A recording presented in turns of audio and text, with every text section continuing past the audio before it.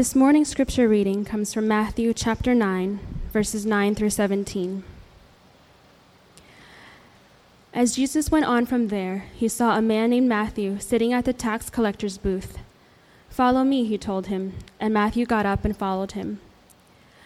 While Jesus was having dinner at Matthew's house, many tax collectors and sinners came and ate with him and his disciples. When the Pharisees saw this, they asked his disciples, "Why does your teacher eat with tax collectors and sinners?" On hearing this, Jesus said, "It is not the healthy who need a doctor, but the sick. But go and learn what this means. I desire mercy, not sacrifice. For I have not come to call the righteous, but sinners." Then John's disciples came and asked him, "How is it that we and the Pharisees fast, but your disciples do not fast?" Jesus answered, "How can the guests of the bridegroom mourn while he is with them? The time will come when the bridegroom will be taken from them, then they will fast. No one sews a patch of unshrunk cloth on an old garment, for the patch will pull away from the garment, making the tear worse. Neither do men pour new wine into old wineskins. If they do, the skins will burst, the wine will run out, and the wineskins will be ruined. No, they pour new wine into new wineskins, and both are preserved." This is God's word. It's a simple fact. This city loves to eat. Probably one of the best restaurant cultures in the entire country. I think it's the best, actually. In the Bible, Jesus does a lot over meals. He does a lot over meals. He attends meals. He attends feasts. So we need to look at these meals. We need to look at who Jesus eats with. We need to look at why he meets with them, what he says to them, what the teachings are in these meals. And it's very important. It's a very important part of who Jesus is. And we learn a lot about what he came to do through these meals. And you see this because towards the end of this passage, we see this image at the end about new wine and poured into old wineskins and how you have this new cloth. And he says, well, really what Jesus is saying here is, I bring newness. You can't contain me. There's this, so new that the old rituals, the old forms, the old structures cannot contain or accommodate this newness that I bring. So we're going to learn about newness today. 4 things today. The gospel, Jesus Christ, he brings us a new priority, a new intimacy. Actually, there's 5 things. I'm going to make it 5 things. Jesus brings us a new priority, a new intimacy, a new purity. I'm going to add that he's going to give us a new mercy and a new power. 5 quick things. New priority, intimacy, purity, mercy, and power. First, Jesus brings us a new priority. New life, newness begins with a call. In verse 9 it says, as Jesus went on from there, he saw a man named Matthew sitting at the tax collector's booth. Matthew was a tax collector, very despised among his own people, a betrayer among his own people. And Jesus says, "Follow me." And he told him that, and Matthew got up and followed. Now, over the years, I've noticed that if you're a doctor in this congregation, if you're in sales in this congregation, because of your calendar, because of your schedule, it's always erratic, because of email, because of your mobile phones. Now you have teleconferences and WebExes. Your lives are never your own. Your lives are never your own. Your lives are out of control, and it's because you have this thing called being on call. You're always on call. If you're on call, you can't just do whatever you want. You can't just pick up and just go on a trip if you want to do that. If you're not on call, you have control over your schedule. You have control over your time, especially on a Sunday. The Bible says every Christian is called. Because when you're called, it means you're no longer in control. Now, think about this. Each person's personal experience in coming to the gospel, coming to Jesus, is very, very unique. Here you see Matthew. He's sitting at the tax collector's booth. Jesus says, "Come up, follow me." And Matthew just gets up and goes. And what you can't do is you can't just impose Matthew's unique experience here on everybody. That means you have to leave your job. You have to leave your wife or your spouse. You can't do that. Everybody's personal experience is incredibly unique. Sometimes it is a pickaxe like Matthew. Just all of a sudden, boom, he just gets up and goes and leaves everything behind. In other cases, it's a process, a long-standing process in which the gospel is massaged into your life. Here, Matthew's called. He gets up. He leaves his job. His life is totally changed. In other cases, it's a process. But there's a common theme in every one of these experiences. And if you want to see what that is, real change, if you have new life, it always happens with a call. Real change. New life happens with a call. You may have believed in Jesus all your life. You may have grown up in the church, you say, and yet it's possible that you haven't been called. Why did Matthew get up and follow Jesus? When you start to realize that Jesus Christ in your life has been on the periphery, there's this passage in 2 Samuel where David, who is king, is in Jerusalem, the center of Israel at the time. And he says, the ark of God has been on the outskirts. I need to bring it in. We need to bring that back in. Because what he wants is the presence of God in his life. And for decades, the ark, which represented the presence of God, has been on the outskirts. For a lot of us, God has been on the outskirts of our lives, on the periphery. And then all of a sudden, God starts coming central. He starts coming to the center of our lives. He starts hitting our hearts more and more frequently. And when you start to realize that your relationship with Jesus has been on the periphery all your life, but now, all of a sudden, you're starting to conclude that there is nothing more important than your relationship with God, and you're compelled by that. And you're compelled to give up control. Matthew, it says here, he went home and dined with Jesus. When you go home and start to eat with Jesus, Jesus starts coming into the private parts of your life.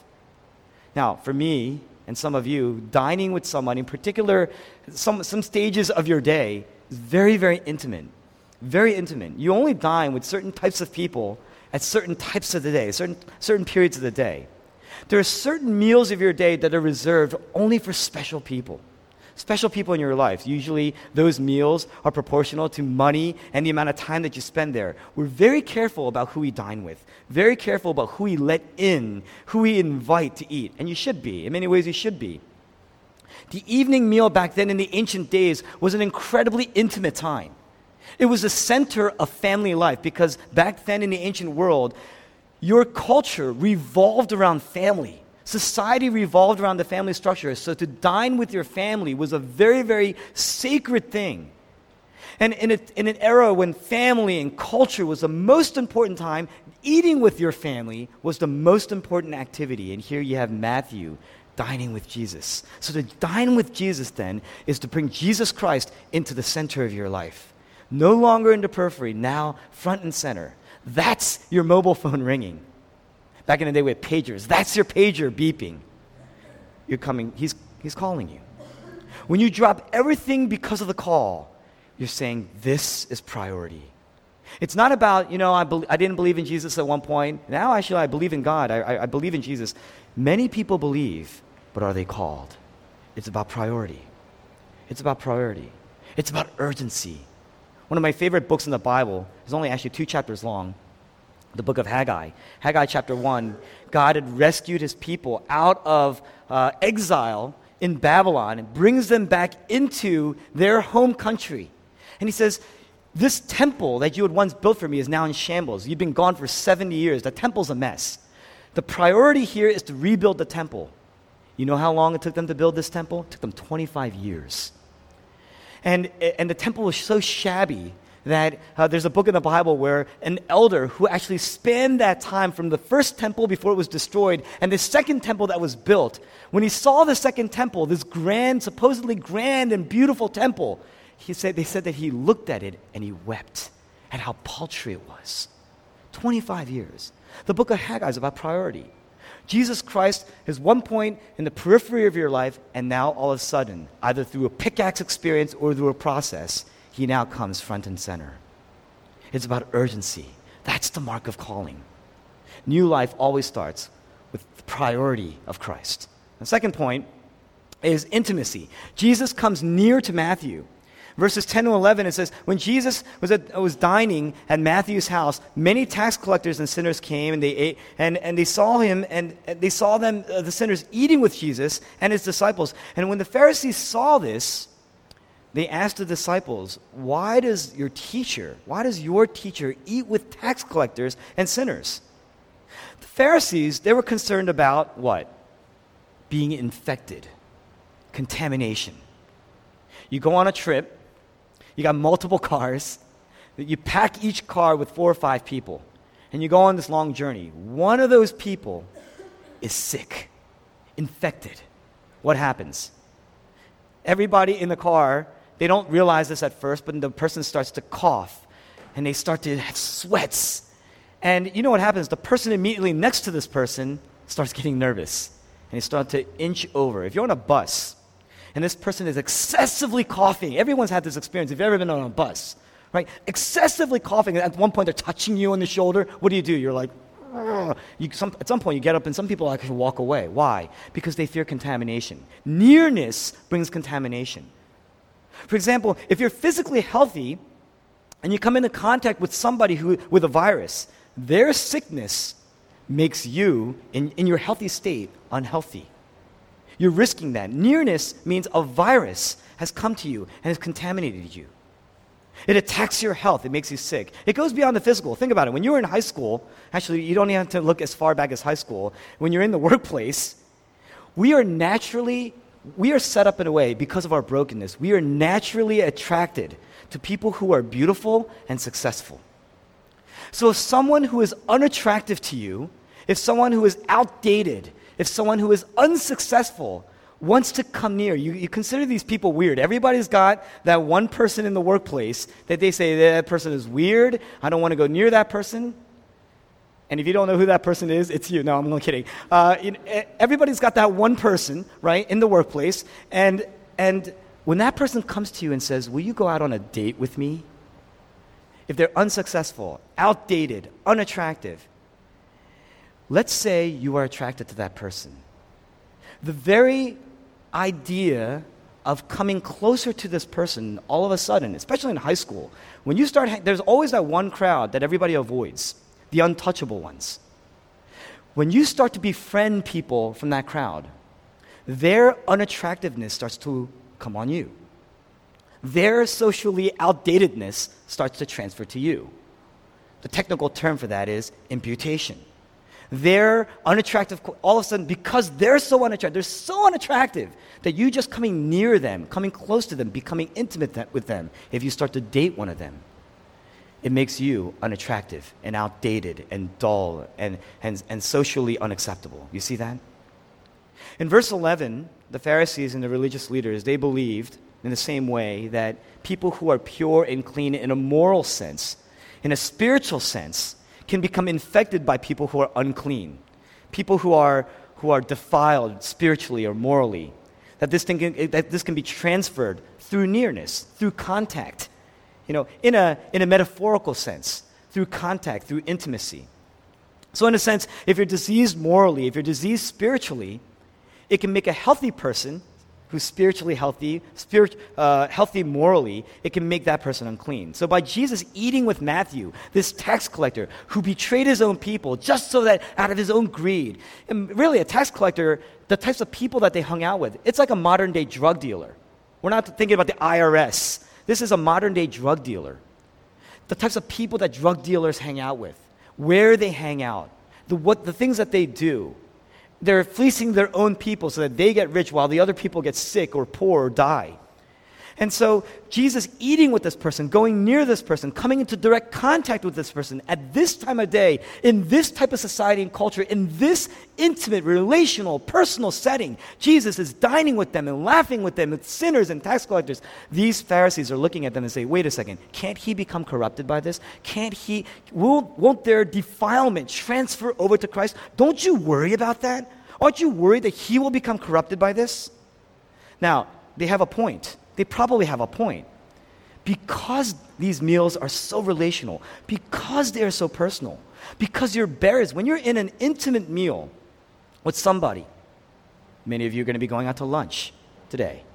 You're going to go with people that you're comfortable with. Your barriers are down. You're influenced as a result easily in these meals. If you eat enough meals with certain people, you become like those people. You're going to become like the people that you eat with the most. Now, what that means is that when you're in a community group, the people that you have around you, how you influence one another there. When you're sitting with people in worship, how you influence somebody there. Lunches, even after church, how you influence. That's really going to set the tone of your character. And you can't fool anybody. For me, I can just tell what a person values just by seeing who they go to lunch with. I can see that. Think about this. What is about college? What is about college or your grad school experience that shaped you the most? Was it your choice of classes? Was it a lecture in particular? Your labs? Come on, no way. No one's ever been socially or spiritually or morally shaped by their labs, in their labs. If you've been shaped at all through your college experience, my guess is 80% of that shaping has been done and influenced by your friends and your study partners, people that you reside with, people that you eat with. This is why who you date says a lot about you, even if it's just one date. That's why. I mean, think about how people grow into pastors. Most people, they go to seminary, then they get a job at a church. I believe one of the biggest things lacking in our world today in the seminary system is a concept of a residency, where you actually reside and you're evaluated all the way through for years and years in an intense way. That's lacking in our seminary system today. At least in America, it's lacking. So you go to seminary, and all of a sudden that seminary education is what gives you credibility, but you haven't done any practice really. You know how many socially awkward people? I'd say 95% of people who enter into seminary are socially awkward. Incredibly awkward people. You're looking at one of them, right? So these people go to seminary, and what they do is then they get a job at a church, and then what happens is then they learn to preach, then they learn to pastor, then they learn to counsel, then they learn to teach, then they learn to train. And a lot of that happens through a lot of brokenness and inadequacy. And really, as you're being equipped to teach, you're literally learning just how to just deal with people. And really, 20% of who we become today, it comes from these lectures in seminary. 80% from the people that you've communed with after these lectures, in between these lectures, during the meal times. Why? Because that's where you process. That's how you process. That's how you learn, and that's how you're shaped. And the people that you hang with the most, whether it's seminary or any kind of education, that's who you become like. That's how you define and interpret your world. Very important. We all agree it's very important.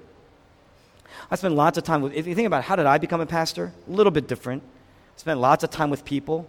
Ever since I was in high school, I spent lots of time with people. And once I got into college, that focus on people became even more intense, just constantly spending time with people. And over the course of time, I never wanted to be a pastor, and lots of meals. If I think about the total number of meals, I was going to actually sit and actually calculate average how many meals I probably had in my lifetime, and how many of those were spent with people. But really, lots of gatherings, and all the way into young adulthood, into my vocation and ministry, constantly just trying to fill up every mealtime with people that I want to be intimate with. It really helped to develop in me a DNA of loving people, being with people, the importance and the priority of residing with people, helped to shape my values and my approach. They shaped me. You shaped me. I mean, from 3 years ago, it shaped me. Just being with you has shaped the way I preach, the way I reside with you, counsel, all these kind of things. That's how we influence each other. You learn to eat with a lot of friends, dialogue, talk about things that are important to you, what you read, what you're processing, your experience. Then, actually, I went to school. I kind of went backwards. Then I went to school. Long after this ministerial career went underway, because I was actually in business, I was working and consulting, very intense. I was constantly around people. My pastoral training, it came through friends, mentors, people I didn't really know were going to become my mentors for days and weeks, months and years, experiences after experience, combined with reading and processing and writing, being tested. That's what formed me. That's how we're all formed. We're really formed. 80% of us are formed by the people around us. You are a product of people in many ways, your relationships. You are the sum of all of your relationships. If you go back to Leviticus, some of us are thinking, gosh, what's the purpose of this book in the Bible? It's so boring. If you go back to Leviticus, there are dietary laws.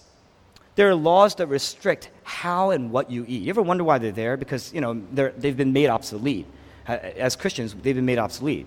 Very, very detailed. What you can eat, what you can't eat, when you can eat, how much you can eat. So detailed. It was so detailed, in fact, that you can't eat with anyone unless that person is absolutely aligned with you in the same exact way. I went to Brandeis University. Brandeis University, 85% Jewish community. 85%. My friends call me Donnie Chostein, right? When at Brandeis, you have two lines at the dining hall. There is a regular Gentile line. I'm not kidding. There's a Gentile line where people of all different faiths can eat. It's one type of meal. And there is a kosher line with cleaned food. If a Gentile touches that food, the entire line gets defiled. I admit, I'm confessing to you, I used to sneak into those lines because the food was honestly better, right? And I didn't realize the impact of that until I went to school. I feel it was incredibly disrespectful. Don't ever do that if you go to Brandeis. If you're sending anybody to Brandeis, make sure you tell them to be respectful of other religions and faiths. But the thing is, they go through a tremendous amount. The only way, these laws were designed so that the people that you commune with can only be people they're so detailed. These rules are so detailed that you can only commune with people who are absolutely aligned to your values and what you're thinking.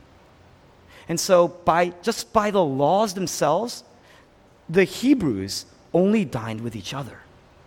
And because they dined with each other, that's how they preserved, through history, even through the Holocaust, they were able to preserve their culture. Amazing.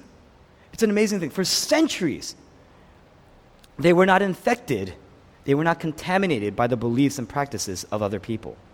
So in many ways, the Pharisees had a point. It was a concept that was written into their culture, into their laws, in their faith, in their eating, the most intimate part of their day, the most intimate part of their lives. And then here's Jesus. He comes in. Jesus, a rabbi. Jesus, who is clean. Jesus comes in. What does he do? He just completely smashes this structure, just completely does away, in one shot, does away with all the dietary laws. He's eating and dining intimately with people who are defiled regularly, who defile themselves regularly. So the Pharisees, in a sense, had a point. They didn't understand this because Jesus is smashing their law. He's ignoring the clean and unclean laws. That's what he does. That's what he's doing. Now, Jesus doesn't ignore the moral law. You notice he doesn't do away with the Ten Commandments. Chapter after chapter in the Bible and the Gospels, in Jesus' teachings, he's upholding the moral law. But these ceremonial laws, these rituals, these clean laws, he does away with. The dietary laws, he does away with. And verses 16 and 17, he actually explains it. He says, you can't pour new wine into an old wineskin. He says, I am bringing newness, and it's not going to come. It can't fit in these structures that were meant provisionally for you to kind of get an idea before I arrived. These laws were really provisional. They were set up so that you can kind of get a sense of what newness was going to look like. It was meant to preserve you so that when I come, I will do away with the law system once and for all and bring newness to everybody. That's what he's saying. Of course, this shocked the Pharisees. This infuriated the Pharisees. They said, you're going to be defiled, you're going to be tainted. Their moral germs, their immoral germs are going to be on you. Their irreligiosity is going to be on you. You're going to be contaminated. How does Jesus explain himself? It says, having heard their complaint, Jesus says, it's not the healthy that need a doctor, but the sick. Now, that sounds wonderful because on the surface, Jesus is saying, I am a doctor. That's us. Our souls are infected. Your souls are infected. I'm a great doctor. But really what he's saying, and in essence what he's implying is, we are spiritually and emotionally and psychologically, we're sick. We're dying. We're infected. We're angry and we're scared and we're anxious. And as a result, there's discord, there's division, and there's fighting, and there's jealousy, and there's envy, and there's covetousness, and there's malice, and that's why we gossip, and that's why we chit-chat in the back, and that's why we point fingers, and that's why we justify ourselves, and that's why we blame shift on other people, and that's why we don't want to look at ourselves, the real part of who we are. That's our condition. We're sick. There's a virus. This virus comes in and it's attacking our spiritual DNA, And it starts to multiply and consume, and it weakens us as a result. And it's infecting us, and it's killing us. A lot of us, we're dying of this. We're dying of greed. Because one day you're going to become like greed. And it's going to infect your whole system until one day all that's left is greed. And that's what happens to your bitterness. And that's what's going to happen in your jealousy. And that's what's going to happen in your pride and your self-righteousness. Here's Jesus. He says, that's you. That's your soul. You're infected. But I am a great doctor for your soul. Now, in this context, the Pharisees say, well, if you're a doctor, you shouldn't be touching these people. You're going to get sick. That's the worst thing that can happen, because if you're the doctor, you need to stay healthy. They have a point again. They counter with that. If you want to help people with a disease, the key is not coming into contact with them, because if you get too close, you got to stay away, because you yourself might get defiled. Don't contract this disease yourself, because then you're no good to anybody. They have a point. But Jesus says no. And he gets in there, and that's the Pharisees' problem. Contact, nearness, intimacy. Jesus isn't like that. He gets right in there. Look at the intimacy of Christ. Look at the love of Christ. Look at the beauty of Christ. It's amazing. Jesus is saying, there is no barrier that I will not cross to get to you. There is no sickness that I will not touch to heal you. That is amazing. Look at the beauty of Christ. Look at the amazing, it's absolutely remarkable, completely bursts the old structures, these rigid, old ceremonial laws. Jesus comes in and he says, you know what? There is absolutely nothing that I will not do to get to you. There's nothing that can stop me from getting to you. That's intimacy. Third point, purity. Here's what Jesus is saying. Matthew chapter 9 makes a lot more sense if you read it right after Matthew chapter 8. There's lots of healing in Matthew chapter 8. There's lots of Jesus touching people in Matthew chapter 8. Especially this one episode, this one narrative in Matthew chapter 8 of a leper. A leper comes, he throws himself at Jesus' feet. Lepers are the utmost contamination. They are the contagion. They are absolutely unclean. If you walk by and a leper happened to be there, they would have to warn you ahead of time, which is why you would often hear outside the town, you would often hear them crying out, I'm unclean, because within earshot distance, it gives you a warning that you cannot get too near. Here's this leper. He breaks the law. He's really breaking the law because he throws himself at a rabbi, a clean person. You heard the parable of the Good Samaritan? This man is beat up, he's bleeding, he's pretty much left for dead. Jesus is telling the story about a priest who comes by, a Levite who comes by. These people are ceremonially clean. They probably had duties in their synagogue, duties in their church, in their religion. And they see this man dying, they see this man bleeding. And he is unclean. He's been beaten up. He's been touched by defiled people, and he himself is being dead. You cannot touch a dead person. They weren't sure if he was dead or alive. So what do? They literally walk to the opposite side of the road because they cannot risk being unclean, because then they can't perform their duties. They can't perform their duties. They can't perform their priestly and Levitical duties. I am important. I have roles. I have a title here. I have something to do. I'm known. I'm acceptable. I cannot touch what is unacceptable. These lepers were there and they're saying, I'm unclean. They would cry out so that you, within earshot distance, would not be touched by them, would not even risk being touched by them. And so here's this leper who comes up to Jesus. Clearly he heard who Jesus was. Clearly he heard about what Jesus can do and who he is. He throws himself. He basically violates the law. He could be thrown in jail for this. And he comes and throws himself at Jesus' feet. He's got this crazy skin disease that is a contagion. And so he's not allowed to enter the town. He's not allowed to enter into the city, in fact. They were always outside of the city. He's not allowed to come into contact with people, direct contact. He's not allowed to connect with people. He's not allowed to enter the temple.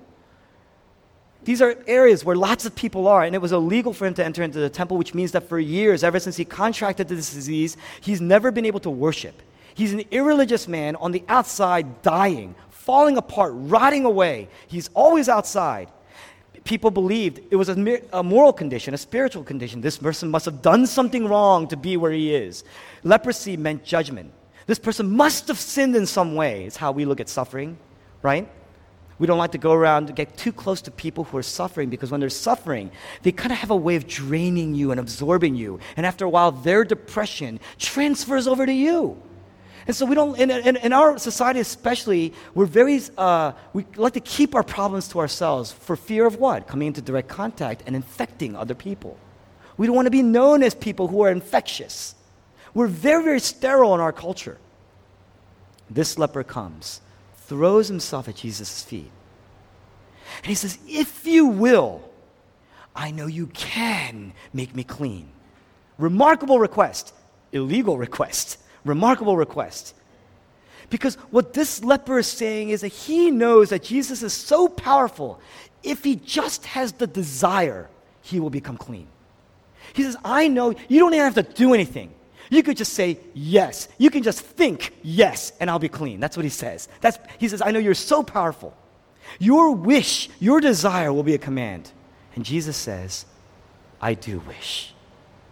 Look at the love of Christ, the compassion of Christ. But the crazy thing here is, he knows he doesn't have to say anything, right? If he just wants, he can make him clean. But what does he do? He says, I do wish. Be clean. And then he touches him. He touches him. He makes him whole. He touches him. Now, this leper says, I know if you just want to do it, I will be clean. So why does he touch him? It was intentional. He's being absolutely intentional. He touches this man. Actually, touching a leper makes it illegal as well. It's an illegal act. It goes against the clean laws. But when he touches this man is healed. And Jesus, he's supposed to go to the priests, show himself to the Levites, to ceremonial cleansing. But Jesus does not do that. Jesus does not go. Why? Because he's saying, I'm violating and doing away with these clean laws once and for all. It's an amazing thing. Think about it. When a sick person comes in touch with a healthy person, that sickness makes the healthy person sick. Right? You know what Jesus is saying here? This is the remarkable thing here. Right? Because religion is based on that. You stay away from sick people. You stay away from immoral people. You stay away from the city. That's why Metro Presbyterian Church is in the city. Because for centuries, people said, stay away from the city. For decades here, stay away from the city. It's violent. It's immoral.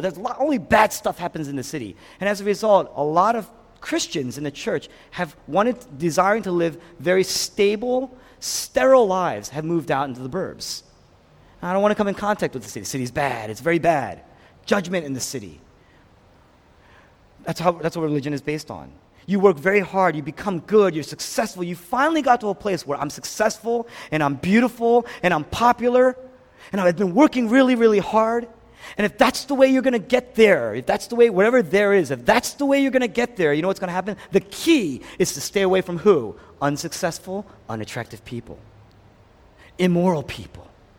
If your goal in life, if you're going to get there by just being good, then the key is to stay away from people who are bad. That's how you get noticed. That's how you're rendered acceptable. If you're really, really working hard at this, you're going to say, yes, now I've arrived. Now I'm successful. Now I'm acceptable. In a sense, what you're saying is, now I can enter the promised land. Jesus Christ comes, touches that man, and he says, really what he's saying is, nothing can make me unclean. Nothing. Nothing can make me unclean. And so, anything that I touch, no matter what's been done to you, no matter how stained you are, no matter how many people have rejected you, no matter how unloved you feel in your life, no matter how low a sense of worth you have, no matter how guilty you are, no matter how defiled you feel, even now, no matter what you've done, no matter what your record, no matter how ashamed you are, we can go on and on and on. Jesus says, you can never make me unclean, but I can make you clean. My purity is so strong, it actually is stronger than your sinfulness. It actually overwhelms your sinfulness. You say, I'm coming to the church because I want to be pure. I want to be clean. I want to be whole. What do I do? The answer to that question is nothing. You can't do anything. That's the bad news. The good news doesn't mean much without the bad news. There's nothing you can do. But the good news is Jesus is cleanliness. Jesus is purity.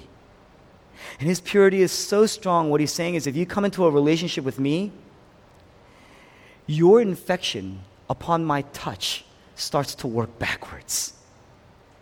Everyone else, if they're unclean, they infect the clean, but not me. That's what Jesus is saying. That's not the way I operate. With me, my purity actually infects your impurity, and it's going to make you pure. Revelation chapter 21, behold, I'm making all things new.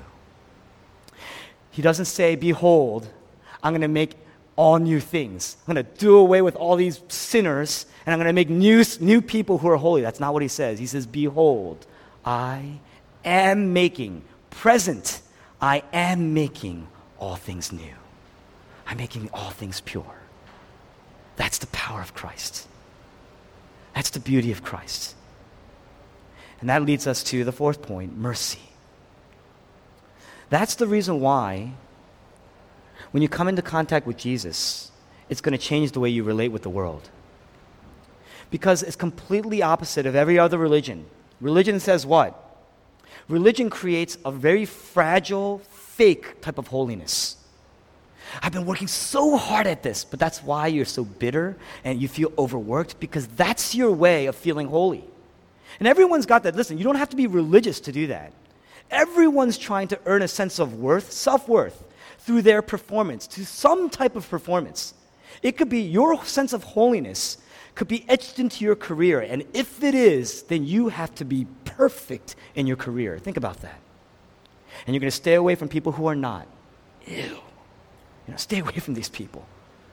Stay away from that crowd because they'll mess you up. If you go near them, all they do is one and one because they're so bad at what they do. You have people like that in your workplace. You just have to help them all the time, and it's going to slow you down. I got to go up. You're slowing me down. You're bringing me down. You're keeping me down. Who we choose to marry in that process, then your wife or your spouse, everybody you choose around that is going to be based on keeping you going up. You have to marry the right people, see the right people, hang out with the right people. You have to look into the right types of drinks to drink, right? That's how it works. We're working so hard to perform, to feel a sense of worth. The religious, they're always trying to get favor, to live a good life. And that's true. Your holiness is always fragile. And that's why when somebody criticizes you, it devastates you because you are so fragile. You're never sure if you're good enough. You're never sure where you stand. So you have to stay. The best way to keep pace is to stay away from people who might challenge that. Stay away from people who could bring you down, who can make you unclean. So whether you're a modern person or whether you're a traditional person, whether you're a religious person or an irreligious person, whether you're a secular person, postmodern person, or a religious person, you have your own definition of what is good and what is bad. And based on your definition of what is good and what is bad, you have a group of people that you're attracted to and a group of people that you're going to stay away from. That's how it works. That's religion. But Jesus, because you're afraid, Jesus says, I'm going to change everything. Jesus changes everything. He says, you can become clean in me right now. Nothing you can do. That's the bad news. There's nothing you can do. The good news is you can receive it, but you can receive it, which means the only prerequisite is I need mercy. I need it. I need this. There are no codes. There are no regulations. There's no steps to lead to faith. Jesus actually comes to you. We always say, we love him because what? He first loved us. That's going to shape you. Friends, if you have this, Jesus Christ in your life, it's going to give you you know what that means? It's a whole new self-image. It's a brand new confidence, and it's a lot of hope. You will have new hope, an undying hope, a lasting hope. That hope is going to shape you. It's going to make you bulletproof. You ever watch, kind of not the best of movies, World War Z? A zombie movie. Some people are really into zombies, right? Zombie movies. And so World War Z, you have World War Z, you have Brad Pitt. I don't want to give the movie away, but Brad Pitt, at the end, what happens? He's bulletproof. Bulletproof. And once he realizes what he's got, doors open up, zombies are everywhere, he just walks right in. That's mercy. That is a picture of confidence that leads to mercy. because he has the antidote. Confidence that leads to mercy. The mark of having real intimacy with God in your life is not you're great at obeying. I wish I could say that because that sounds easier. It's actually not easier. It's impossible. But the mark, thank God, the mark of a relationship with God is mercy. A confidence that allows you to walk among people that you are not necessarily comfortable with. It's a confidence that allows you to walk among outcast, broken people. You know why? Because you know where you are. If you want to know whether or not you're connected with God today, don't look at how well you obey. Don't look at how successful you are at obedience. You think God's that petty? I mean, how much different is one person to the next? Even a really, really irreligious person and a really, really religious person. How different, really? It's just what's outward. It's not very deep. It's not very deep. The mark of knowing that you are connected with God is mercy. You know what mercy in the Bible really means? Love, service, compassion. Walking among people who are not like you. It's easy, you say, hey, Christian love, I love this person. That person's just like you. It's the ability to walk with people who are not like you. People who you would normally walk away from. When you find yourself walking to them, that's mercy. Where do you get the power to live like that?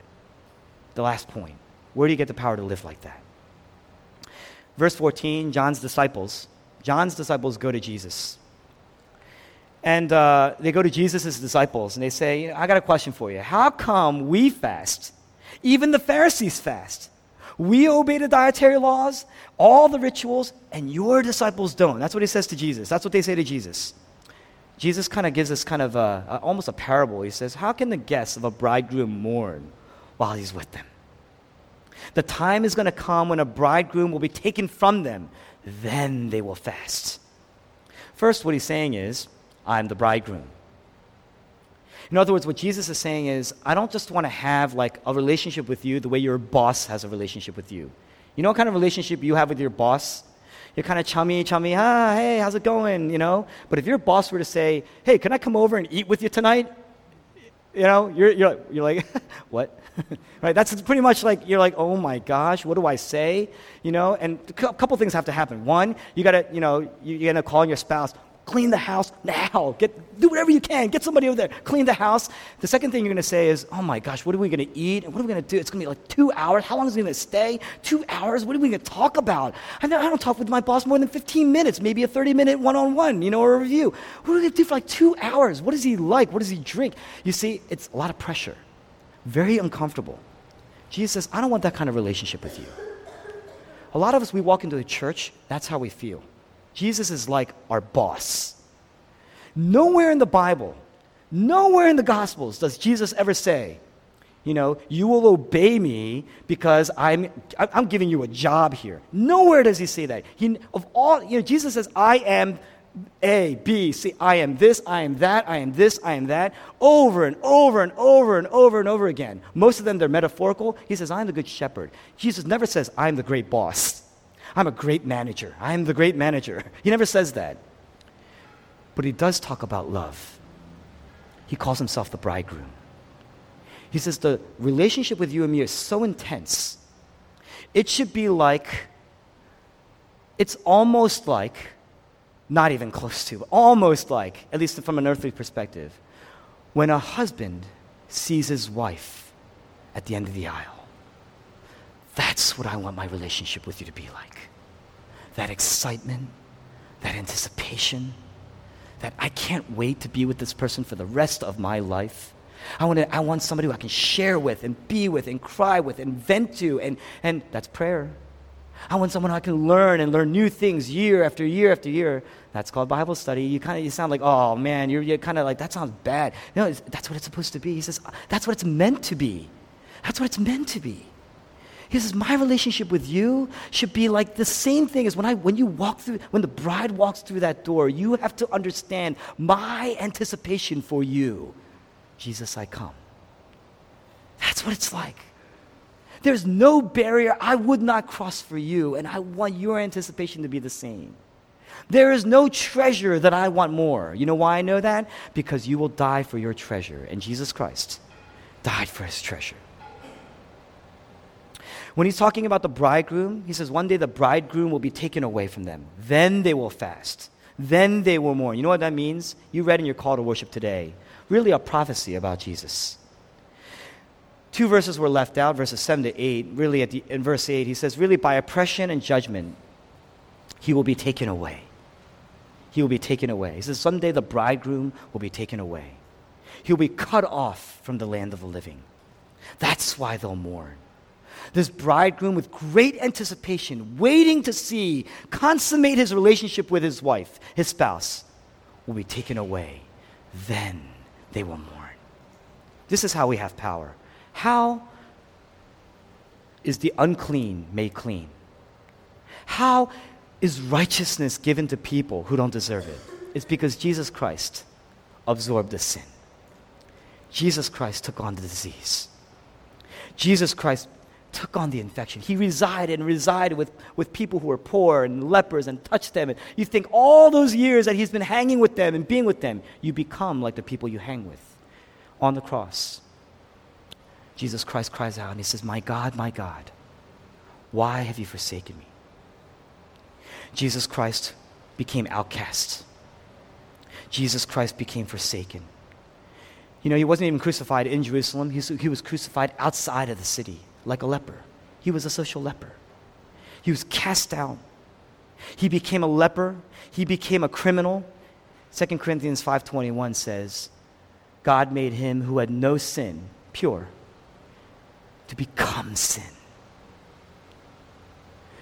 so that we might become the righteousness of God, pure. The call to worship says, surely he took up our infirmities. He became the disease, to do away with the disease. That's why he had to die, to do away with the disease once and for all.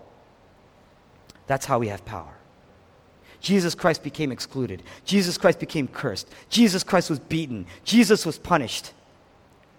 When he cried out, my God, why have you forsaken me? What he's saying is, you are my priority. You are my doctor. You are the one person who could heal me. And yet, you've turned away from me. As I'm crying out, you've walked away. You've looked the other way. You've crossed over to the other side and you have rejected me. You've left me for dead. I no longer have intimacy. I no longer have mercy. And now I no longer have power. He says he lifted up his head, he bowed his head, and he gave up his spirit. That's the gospel. That is the gospel. Jesus, who was pure, became defiled so that we who are sinners, we who are tax collectors, we who are lost, we who are sick, we who are diseased and infected and dying can become pure. When you're a recipient of grace, when you really experience grace, when it shapes you, you can't draw lines anymore. You don't have to. It's the end of the lines. It's the end of competition in a sense. It's the end of jealousy. It's the end of envy and covetousness. It's the end of all snobbishness. There's no such thing as I'm better than you, because what are you better with? What are you better about? None of those things got you the acceptance that you need. The acceptance that you need came because Jesus, who is pure, touched you, healed you, bled and died for you. That intimacy, with that, you know what? And yet, on the cross, do you know that it says he was satisfied?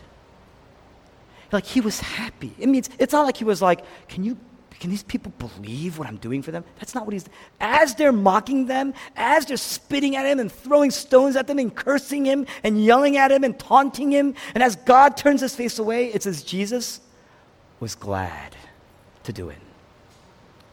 That's the anticipation of the bridegroom. Do you love Christ? Because that's what it means to be a Christian. I mean, yeah, there's all this other stuff that we do. Do you love Jesus? I mean, he is amazing. When we talk about amazing grace, you know, it is amazing. When that kind of intimacy enters into your life, you become generous.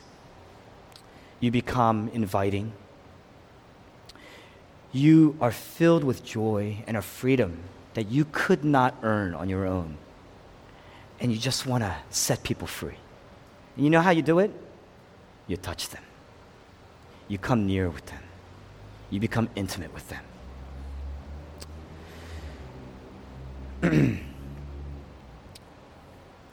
I know there are a lot of people here who are on their way. You come week after week, you learn more and more about Christ. You're still trying to get your arms wrapped around what Jesus is about. You know, Matthew, he says, Matthew, follow me. And he does. Here's the hope. I'm going to close with this.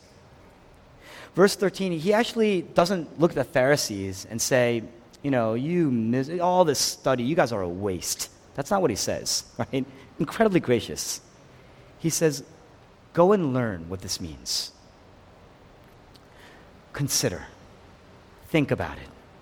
In other words, Christianity doesn't mean you leave your mind at the door. It means you have to use your mind, and you have to look at all the data, and you have to interpret. What Jesus is saying is, I want you to think about this. Take it in. Absorb it. Because the more and more you absorb it, you become infected with that purity, and you start to believe. Will you do that? Keep at it. You got to hang in there. You got to keep at it. You got to do your homework. You got to pick up that Bible once in a while. You got to pray once in a while. Go to a community group. Join them. Plug in. Learn. Think. Consider. Let it challenge you. You know, when you're fighting disease, lots of battles in the heart, right? Lots of battles in the body. Let it battle you. Let it challenge you. That's how you know it's working. That's how you know it's working. Let there be a fever. Let it challenge you. Will you consider that? Let's pray.